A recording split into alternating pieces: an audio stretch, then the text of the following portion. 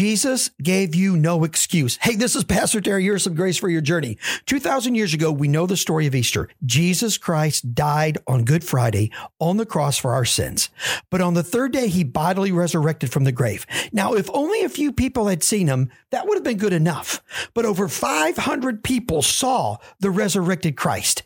Here's how it's recorded in the book of Acts. Now, he, talking about Jesus, presented himself alive to them, over 500 people, after his suffering by many proofs, appeared to them during 40 days and speaking about the kingdom of God. Are you looking for the real God? Are you looking for the resurrected Christ? He can be found. He can be found today. Reach out to him, call his name, and you'll find him personally and have unbelievable grace for your journey.